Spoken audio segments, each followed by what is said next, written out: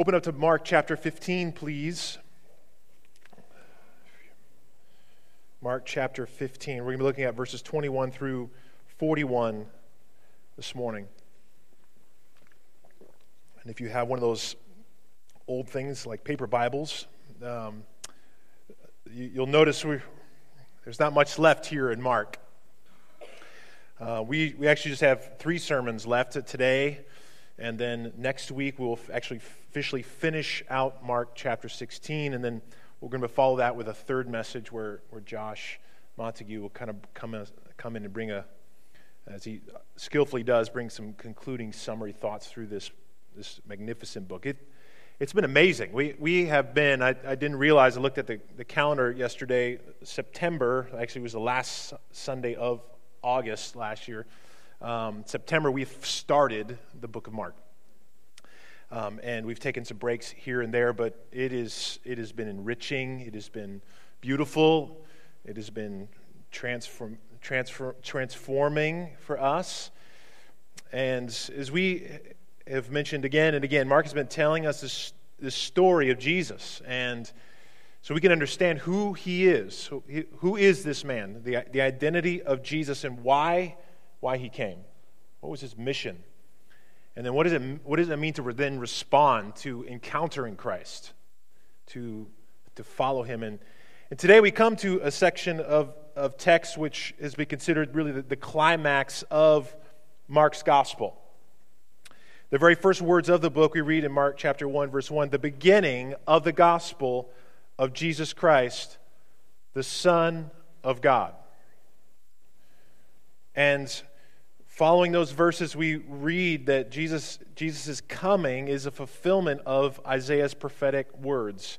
And Jesus affirms them throughout the book, making it explicit that he is this long-awaited Messiah, but he's coming in a very unlikely way to his throne. It's coming through a suffering. It's coming through Isaiah 53, we read this morning, the suffering servant.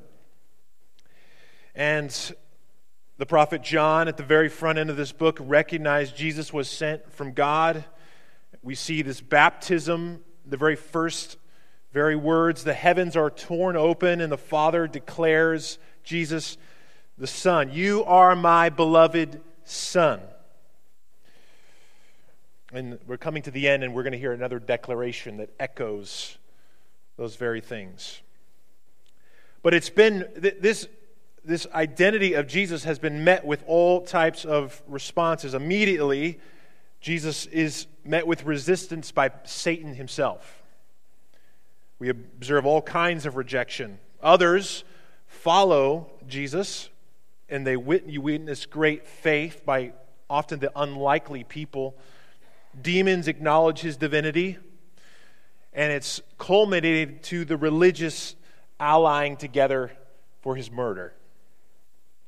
And the story is slowed down. I mean, we've traced years of his ministry thus far, but it has slowed down to focus tightly on the final days, the final hours of Jesus. And we have been in, for a little now, the week of his passion. Jesus has been abandoned by his disciples. He's been sentenced to death. He has been beaten. He has been flogged. And now at the conclusion, we come to Jesus' crucifixion.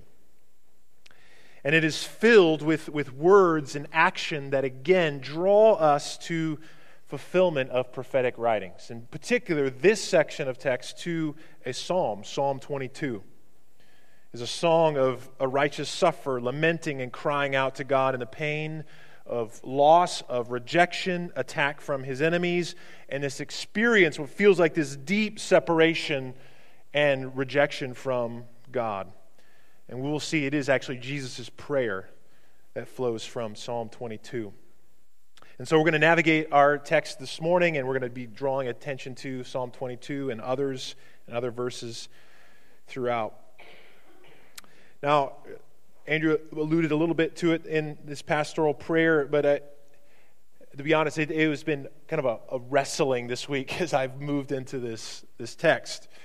So all of God's text, all of God's scriptures and words we should come to with holy reverence, realizing these are the very words of God. But there are certain times you come to areas of Scripture and you just realize, how can I even expound on this? What will I say that will do justice to the gravity of what's going on in this passage? And I felt that this week.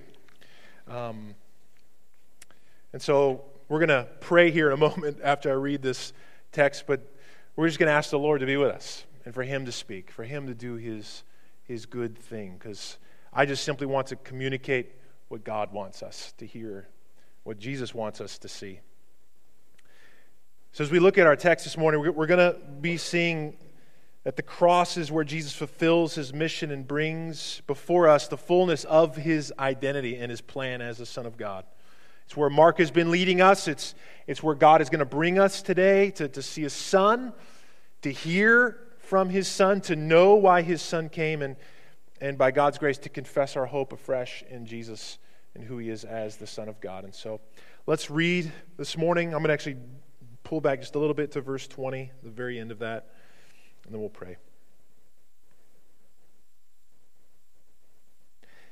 And they led Him out to crucify Him. And they compelled a passerby, Simon of Cyrene, who was coming in from the country, the father of Alexander and Rufus, to carry his cross. And they brought him to a place called Golgotha, which means place of a skull. And they offered him wine mixed with myrrh, but he did not take it. And they crucified him there and divided his garments among them, casting lots for them to decide which each should take. And it was the third hour when they crucified him. And the inscription of the charge against him read, "The King of the Jews." And with him they crucified two robbers, one on his right and one on his left. And those who passed by derided him, wagging their heads and saying, "Aha! You who would destroy the temple and rebuild it in 3 days, save yourself and come down from the cross." So also the chief priests and the scribes mocked him to one another, saying, "He saved others. He cannot save himself. Let the Christ, the King of Israel, come down from the cross that we may see and believe." Those who crucified with him also reviled him. And when the 6th hour had come, there was darkness over the whole land until the 9th hour. And at the 9th hour, Jesus cried out with a loud voice, "Eloi, Eloi, lema sabachthani," which means, my God, why have you forsaken me?" And some of the bystanders hearing it said, "Behold, he's calling Elijah." And someone ran and filled a sponge with sour wine and put it on a reed and gave it to him to drink, saying, "Wait, let us see whether Elijah will come and take him down." And Jesus uttered a loud cry and breathed his last. And the curtain of the temple was torn in two from top to bottom. And when the centurion who stood facing him saw that in the way he breathed his last, he said, "Truly, this man was the Son of God." And there were also women looking on from a distance, among whom were Mary of Magdalene, and Mary the mother of James and the younger, and of Joseph and Salome. When he was in Galilee, they followed him and ministered to him, and there were also many other women who came up with him to Jerusalem. Would you join me as we pray? Well, Lord, we come to your word this morning humble to know that anything that would lift off these pages, these typed words, that would do something to our heart, that would change us, that would shape our affections, that would save us. Lord, it is a work of your kind mercy and grace. And Lord, I want us, Lord, I want my own heart this morning to be able to hear the cries of Calvary and to, Lord, be changed by that. To be moved to worship and praise and trust and hope in you, Jesus. So would you come by your Spirit, do that this morning through your preached word. Amen. So Jesus was scourged by the Roman soldiers, and the horizontal beam typically would then be laid upon that person that had been beaten, carried then to be crucified, and it's likely Jesus was too weak to carry that, and the guards commanded a bystander to take it. Was it someone random? No, it was God's plan. It would be a man, Simon of Cyrene. Mark includes his name along with his sons, Alexander and Rufus, possibly because Mark, as he's written to the Christians in Rome, would know who these people were. Rufus is named in Romans 16. And it's possible that we're being instructed here in this moment. As Jesus told his disciples, he told us that if anybody would follow him, we would have to pick up our cross and follow him. One commentator asks the question, did Simon's experience cross-bearing, his faithfulness after this moment, lead in turn to the faith and discipling of his sons who are now following Jesus too? Just kind of pricked my own heart and I was reminded, and probably encouragement for each of us, fathers and mothers, that our kids are watching our cross-bearing, our following of Jesus, and what an impact that will have as they see. So Jesus is taken to Golgotha, which means the place of the skull, and he's offered wine mixed with myrrh, which is possibly some primitive narcotic to kill pain, and Jesus refuses it. And it says there that they crucified him. It's the third hour. That means it's 9 a.m. And the crucifixion was one of the most horrible forms of torture in history. Many of us, we know this. We've heard these details. Roman slaves and the most violent of criminals, this would be done to them, not Roman citizens. It would be done near highways as people could walk by. They'd get the most and largest audience observing the power and display of Rome's authority and control, and no one is to resist Rome. The crucifixion was followed by flogging. You were then stripped naked, and these large spikes were pounded into your hands and into your feet, purposely avoiding any arteries so that you would not bleed out, but that you would die slow and painfully over hours and often over days. Shock, heart attack, asphyxiation, or all of those. Psalm 22, we read, the psalmist cry out, "For dogs encompass me, a company of evildoers encircles me. They have pierced my hands and my feet." So Jesus has been pierced. He's been lifted up, and he hangs, likely stripped naked, and there his clothes being gambled for by soldiers below him. I can count all my bones. They stare and gloat over me. They divide my garments among them, and for my clothes they cast lots. They just gloat in pride and mockery, with a sign intentionally to communicate more mockery, "The King of the Jews." And as we've been seeing, one of the very ironies of all of the mockery and suffering, everyone calling him king, unknowingly declaring the very truth of who he is. But all of this mockery is God's plan. He's moving his purpose of salvation forward. They're mocking and rejection before the Sanhedrin. Jesus' mockery before the crowds, before the soldiers. And now Jesus hangs between two robbers and criminals, one on his left, one on his right, fulfilling Isaiah 53, and he was numbered with the transgressor. All this mockery, it's a chorus of humanity rebelling against the King of Kings and the Lord of Lords.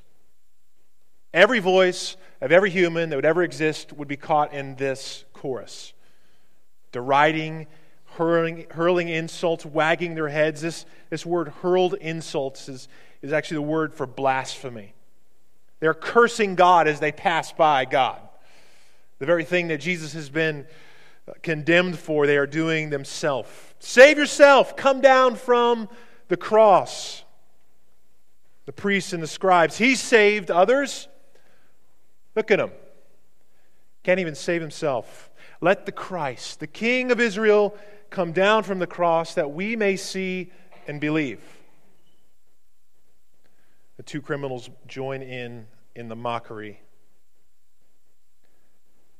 But I am a worm and not a man, scorned by mankind and despised by the people. All who see me mock me. They make mouths at me. They wag their heads. He trusts in the Lord. Let him deliver him. Let him rescue him, for he delights in him. The Lord does delight in the Father. The Lord does trust in the Father. They unknowingly fulfill God's prophetic plan of salvation as they wag their heads and there's venom in their voice. The Son is fully entrusting himself to the Father. You see, they wanted Jesus to perform a miracle so that they would see and believe. And yet, in their religious arrogance, they thought that is what would help them see and believe. They didn't want to see and believe. Christ, in whom they should believe, was right in front of them. Jesus taught us about parables, quoting Isaiah in Mark chapter 4. They may indeed see but not perceive. They may indeed hear but not understand, lest they should turn and be forgiven. The one who hears and sees is the one who sees and hears by faith, not by faith on a miracle, but by faith on the person of Jesus Christ. The kingdom of God comes to those who see by faith in Christ. And they didn't want Christ. They were blind in their arrogance and their pride. And if they wouldn't be, they would see salvation and forgiveness right before them. The very thing they wanted him to do, come down and save himself, is the very thing that would keep him there, his desire to save. Jesus did not come to save himself, but to save others. He told us in Mark 8:35, whoever would save his life will lose it, but whoever would lose his life for his sake will save it. It was the cup and the baptism of suffering that Jesus was there to drink and receive. It was part of his messianic plan. His disciples blindly asked to be at his right and his left as his glory ushered in his kingdom. But Jesus alone could take that. And here he was, to his left is to his right, criminals. It was now the 6th hour, which was 12 p.m. It is noon. 3 hours now have passed, and it says darkness now comes across the entire land. Darkness is a picture of judgment. Consider darkness was one of the plagues in Egypt. It was the plague right before the last and final plague of Passover, and darkness covered the land. Israel was warned in Deuteronomy, if they broke covenant, curses would come upon them. And God said, you shall grope about at noon as the blind people grope in darkness. Israel did break covenant. God sent them into exile in judgment because of their sin. And it says that they will stumble at noon as in the twilight, among the vigorous as though they were dead. Blind people unable to see at noon because of the judgment of sin, because of the rebellion against God. And it was darkness of humanity that was being atoned for right here in this moment. A picture, the darkness surrounding Jesus, the darkness happening to Jesus, the darkness going in to Jesus, the crushing wrath of God the Father against the Son because of humanity's broken covenant, because of lust and hate and greed and pride and sexual sin and every other sin against him in this moment. It was now the 9th hour. It is 3 p.m. and it's been 6 hours of his agony. 6 hours of this pain, of this reality, of God's wrath upon the Son. And we see in verse 33, Jesus cried. Jesus cried with a loud voice, Eloi, Eloi, lema sabachthani, which means, my God, why have you forsaken me? Jesus quotes Psalm 22, verse 1. My God, why have you forsaken me? Why are you so far from saving me, from the words of my groaning? Oh my God, I cry by day, but you do not answer, and by night I find no rest. Be not far from me, for trouble is near, and there is none to help. I am poured out like water, and all my bones are out of joint. My heart is like wax. It is melted within my breasts. My strength is dried up like a potsherd. My tongue sticks to my jaws, and you lay me in the dust of death. Jesus quotes Psalm 22:1. He makes it his prayer. He is the one that makes this ultimate interpretation of the experience of the psalmist as he fulfills this as Messiah. He suffers, he cries out, his complaint, his agony, experience of utter abandonment. And yet it was a cry of faith and trust. My God, my God. Jesus' ultimate suffering was not the scourging and the nails or the mockery. It was this God-forsakenness that he was experiencing on the cross. The hours of agony in this painful aloneness, the brokenness of this intimacy of fellowship. The presence of God, the Father, was present, but not in sweet fellowship, but of condemnation. We must know the eternal unity of the Trinity was never broken in this moment, but it was a radical experience of judgment and wrath, and the most horrific experience that anyone would ever experience in history. And yet in Jesus' cry, it was a cry so that he could identify with humanity in the brokenness and darkness and the loss and despair of his people that they would ever face. And it was a cry of one as a substitute, as Messiah on the wooden cross, as he bore sin and darkness and rejection and the curse deserved for his people. He forsaken so they would not be forsaken. He taking the curse so we would not experience the curse. Deuteronomy 21:23, because anyone who is hung on a tree is under God's curse. He's fulfilling his mission, church. He told us in Mark 10:45, giving his life as a ransom for many. The cup of God's judgment, the baptism of God's judgment, was given by God and is now being taken by God, the Son of God. Commentator Peter Bolt put it this way: in the cross of Christ, God entered into his own wrath. The judge has been judged in our place. This is the cry. This is what is taking place. This final cry. He spoke it in Aramaic, and his cry, Eloi, Eloi, likely sounded like another name similar to the name Elijah in Aramaic. Could be why somebody mistakenly heard and said, is this he's crying for? And they run and they grab some sour wine to give him to drink. Psalm 69 tells us, reproaches have broken my heart so that I am in despair. I looked for pity, but there was none, and for comforters, but I found none. And they gave me poison for food, and for my thirst they gave me sour wine to drink. They did not understand that John the Baptist had already come, preparing the way for Jesus in the spirit of Elijah, for Jesus, the true prophet of the Lord. God was the Messiah hanging there on the cross. And he uttered a loud cry, and he breathed his last. Jesus dies. Imagine being the onlookers there. knowing that that moment took place. But here's what Mark does.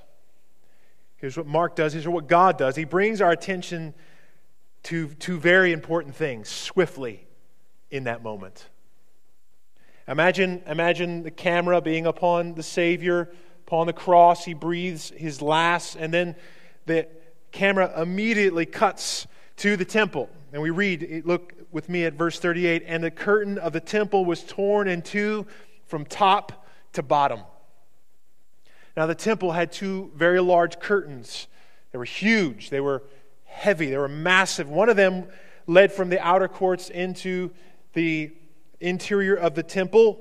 Only priests could go into this area. And the second was from that area into the Holy of Holies. It was there that God's presence dwelt. And it was there that only one permitted was allowed to enter into this area, the high priest, one time a year. Only one man on one day, the Day of Atonement, where he would apply blood to the Ark of the Covenant to make atonement for the sins and the rebellion and the uncleanliness of God's people.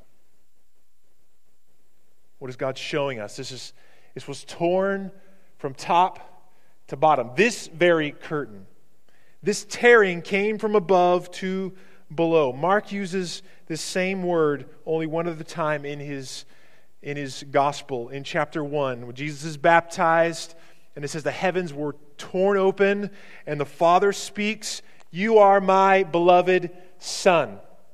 Heaven transacting with the earthly. And Jesus, in this moment, is bringing, again, us in touch, the heavens with the earthly, the holy with the sinful. And what is happening? His blood being poured out for many. By this action, by Jesus' death, he opens access for sinners to move into God's presence. Not by goats, not by lambs, not through a priest, earthly priest, but by his blood, the blood of the new covenant. And he gives access. He gives access then not just to Jew, but to all nations. You see, Jesus is rejected by all men, and he took the judgment due against all men so that he could save all men. In Psalm 22, we hear these words, "All the ends of the earth shall remember and turn to the Lord, and all the families of the nations shall worship before you. For kingship belongs to the Lord, and he rules over the nations. All nations shall come in faith to the Son of God." The cry of the Savior brings this access. And this is what we get to next. The camera then cuts back to Golgotha, to a soldier standing there observing Jesus. Here we find our climax. Verse 39. "And when the centurion who stood facing him saw in this way how he breathed his last," or saw how he died, he said, "Truly, this man was the Son of God." In chapter 14 and 15, there's this continual interchange. Jesus affirming he is king, and rejection and mockery, confession and mockery, crucifixion and mockery. And here in the final scene, at death, the response, faith. Faith. An amazing realization and confession of a Roman soldier of who Jesus is. And it's not from a Jew. It is not from one of the 12 disciples. It is not from Jesus' family. It is not from a religious leader. It is a Gentile. It is an outsider. It is one who is participating in this very execution, a man maybe who even held a hammer earlier. Irreligious, unclean, therefore an enemy of God. And it is not the Father's voice from heaven declaring Jesus' sonship and divinity. It is not a spirit demon admitting Jesus' divine sonship. For the first time throughout all of Mark, a human being is making a confession. The most unlikely, the most unlikely outsider, sinner, enemy of God declares, truly, this was the Son of God. Notice our contrast. The scribes and chief priests mocked Jesus, asking him to come down so they could see and believe. And here the soldier is standing. He stood facing, it tells us, looking upon Jesus, broken body, torn flesh, and he sees and believes. It is Jesus, the suffering Son of God, on the cross that awakened faith for this man.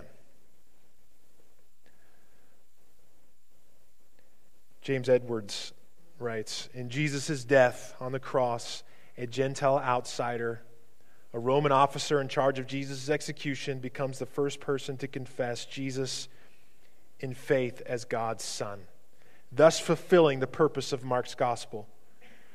While Jesus is alive, humanity wills his death, and it's only in his death can humanity see him as the way to life. The death of Jesus on the cross is thus not a defeat, but the consummation of his mission and the climactic revelation of his identity as the Son of God. This is why you would say the cross is the intersection where God meets humanity. Saving confession is not predicated on prior knowledge, proximity to Jesus, or privilege. It is rather an act of faith in a divinely revealed act of atonement. The centurion's confession is the saving proclamation of the church. It brings us full circle. Mark chapter 1, verse 1, the beginning of the gospel of Jesus Christ, the Son of God. And then he preaches, repent and believe in his gospel. We see his life, we see his ministry, we see his suffering, we see his death. And it is here at his cross that we witness an accurate confession of who Jesus is and true faith on what he did in his mission to save.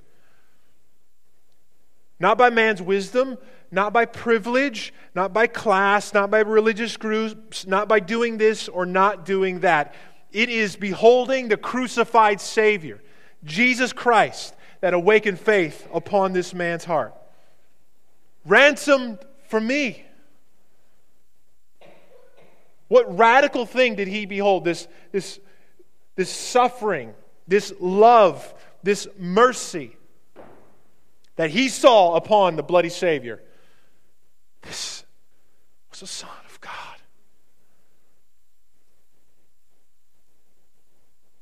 It is there at the cross that we discover Jesus' identity as the Son of God, and it is there that we see what he came to do as the divine Son, to bring salvation for his people.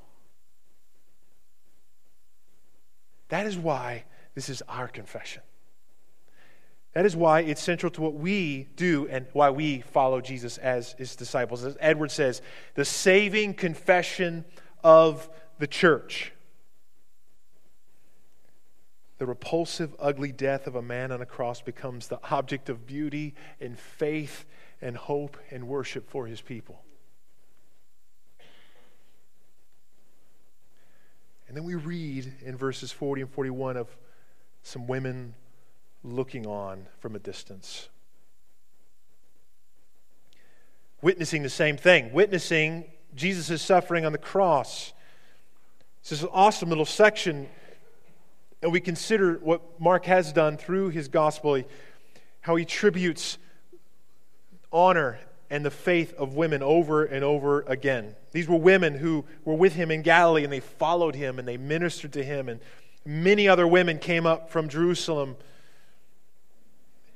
Could we see maybe a contrast in all of the scattering of the disciples, leaving this affirmation of these faithful disciples, the honoring of these women who looked on like this soldier, witnessing and yet faith. And what we'll see here next week, they're the first ones to move towards his tomb. I was just thinking about this text this week, just reminded of the faith that I observe in the women in Cross of Grace, looking to Christ, following Christ, worshiping Christ. That bolsters my faith. Jesus fulfilling Psalm 22 as the Son of God went to the cross, willingly experiencing the forsaking that we deserve as if it was his own, so we don't have to remain at a distance, to look on from a distance, but we can have access and come near.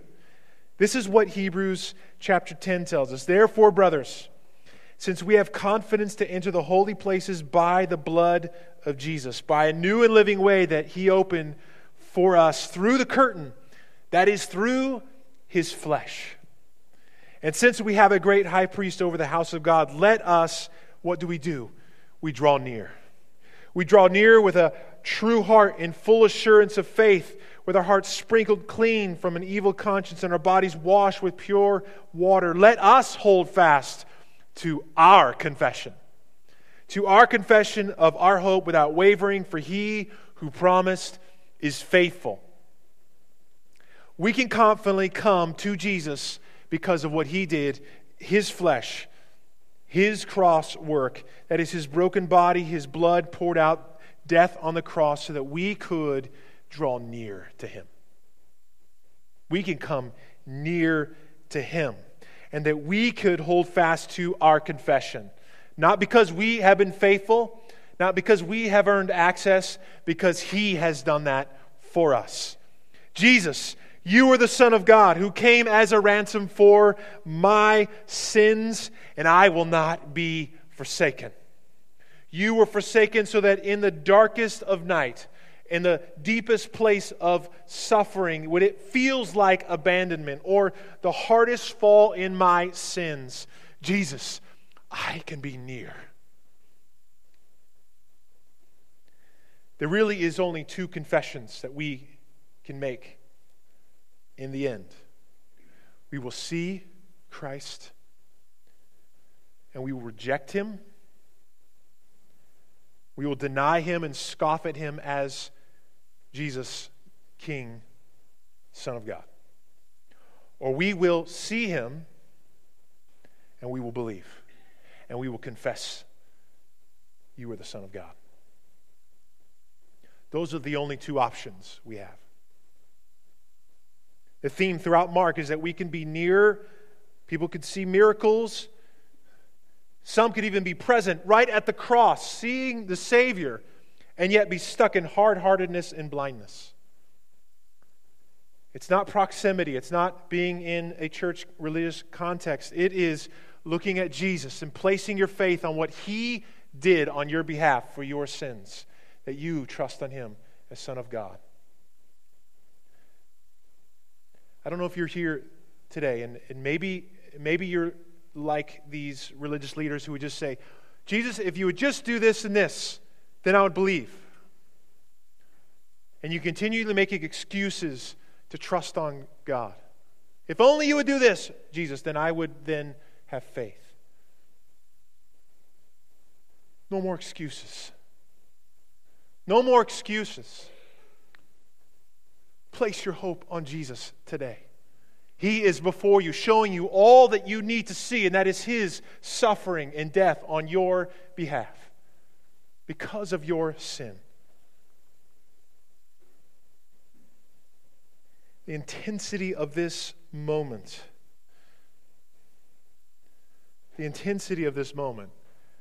as disciples, as we hear these cries of Calvary, it's known as the cry of dereliction, of abandonment. I mean, you consider this soldier. Why? We went over sort of the why of why him, but why you? Why me?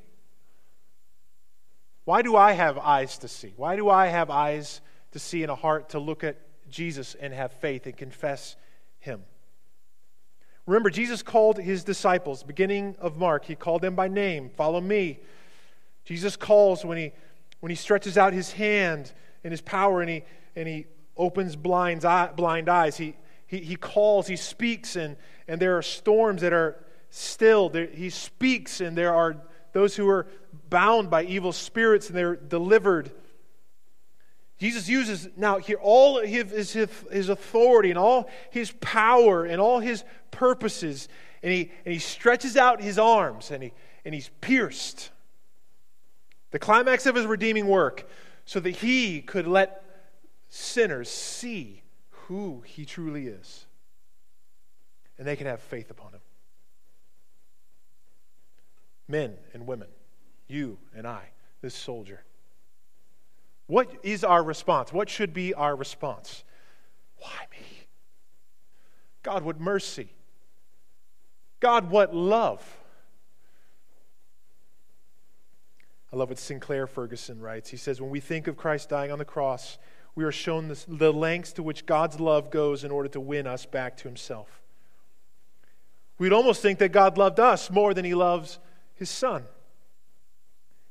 We cannot measure such love by any other standard. He is saying to us, I love you this much. The cross is the heart of the gospel. It makes the gospel good news. Christ died for us. He stood in our place before God's judgment seat. He has borne our sins. God has done something on the cross which we could never do for ourselves, but God does something to us as well for us through the cross. What does he do? He persuades us that he loves us. The cross is at the heart of the gospel and is there that he persuades us. He persuades us who he is, the Son of God. He persuades us of why he came as a ransom for those who are sinners, who are separated from him. He persuades us of what he has done, the great lengths he has done to save. And he comes to us, persuading us, inviting us to confess him as Savior and Lord. Are you persuaded this morning? We look to the cross. We look to his cross. That's why we don't move from his cross. That's why we come back again and again to his cross. Because we want to be persuaded of his love. We want to be persuaded that we have been invited to draw near to him. We want to be persuaded that he is welcoming all sinners to come to him. Never too far to come to him. Let's pray. Lord, thank you for this persuasive reality that comes by your cross.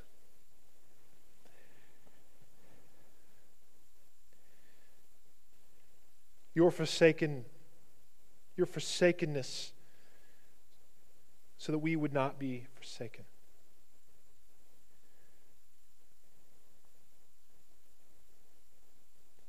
Lord, your brokenness so that we in our brokenness could be healed, Lord, and so that in a picture of this centurion, the most unlikely one, the most radically distant, maybe the most, what appears in this story, very guilty. Lord, we are like that, undeserving, and yet you've shown mercy and kindness for us to see, to make sense of those cries of Calvary, to be not one just blind or embittered or mocking or immune or indifferent, but to hear those cries and say, this is the Son of God who has died on my behalf. Lord, this morning, awaken our hearts in fresh ways to that glorious, merciful, loving reality so that we could, through your flesh, through this curtain, which is you, we could enter in and we could be near you. Lord, I pray for those who maybe are aware of their unfaithfulness and their failing and their sins and feeling they cannot draw near. May, Lord, your forsaken place on the cross be the persuasive word that they could draw near today. If there's any here that are just waiting, beckoning God to just do one more thing to prove, to bring proof that they could believe, Lord, would you allow your cross, your God-forsakenness on that cross, be the persuasive word to trust today?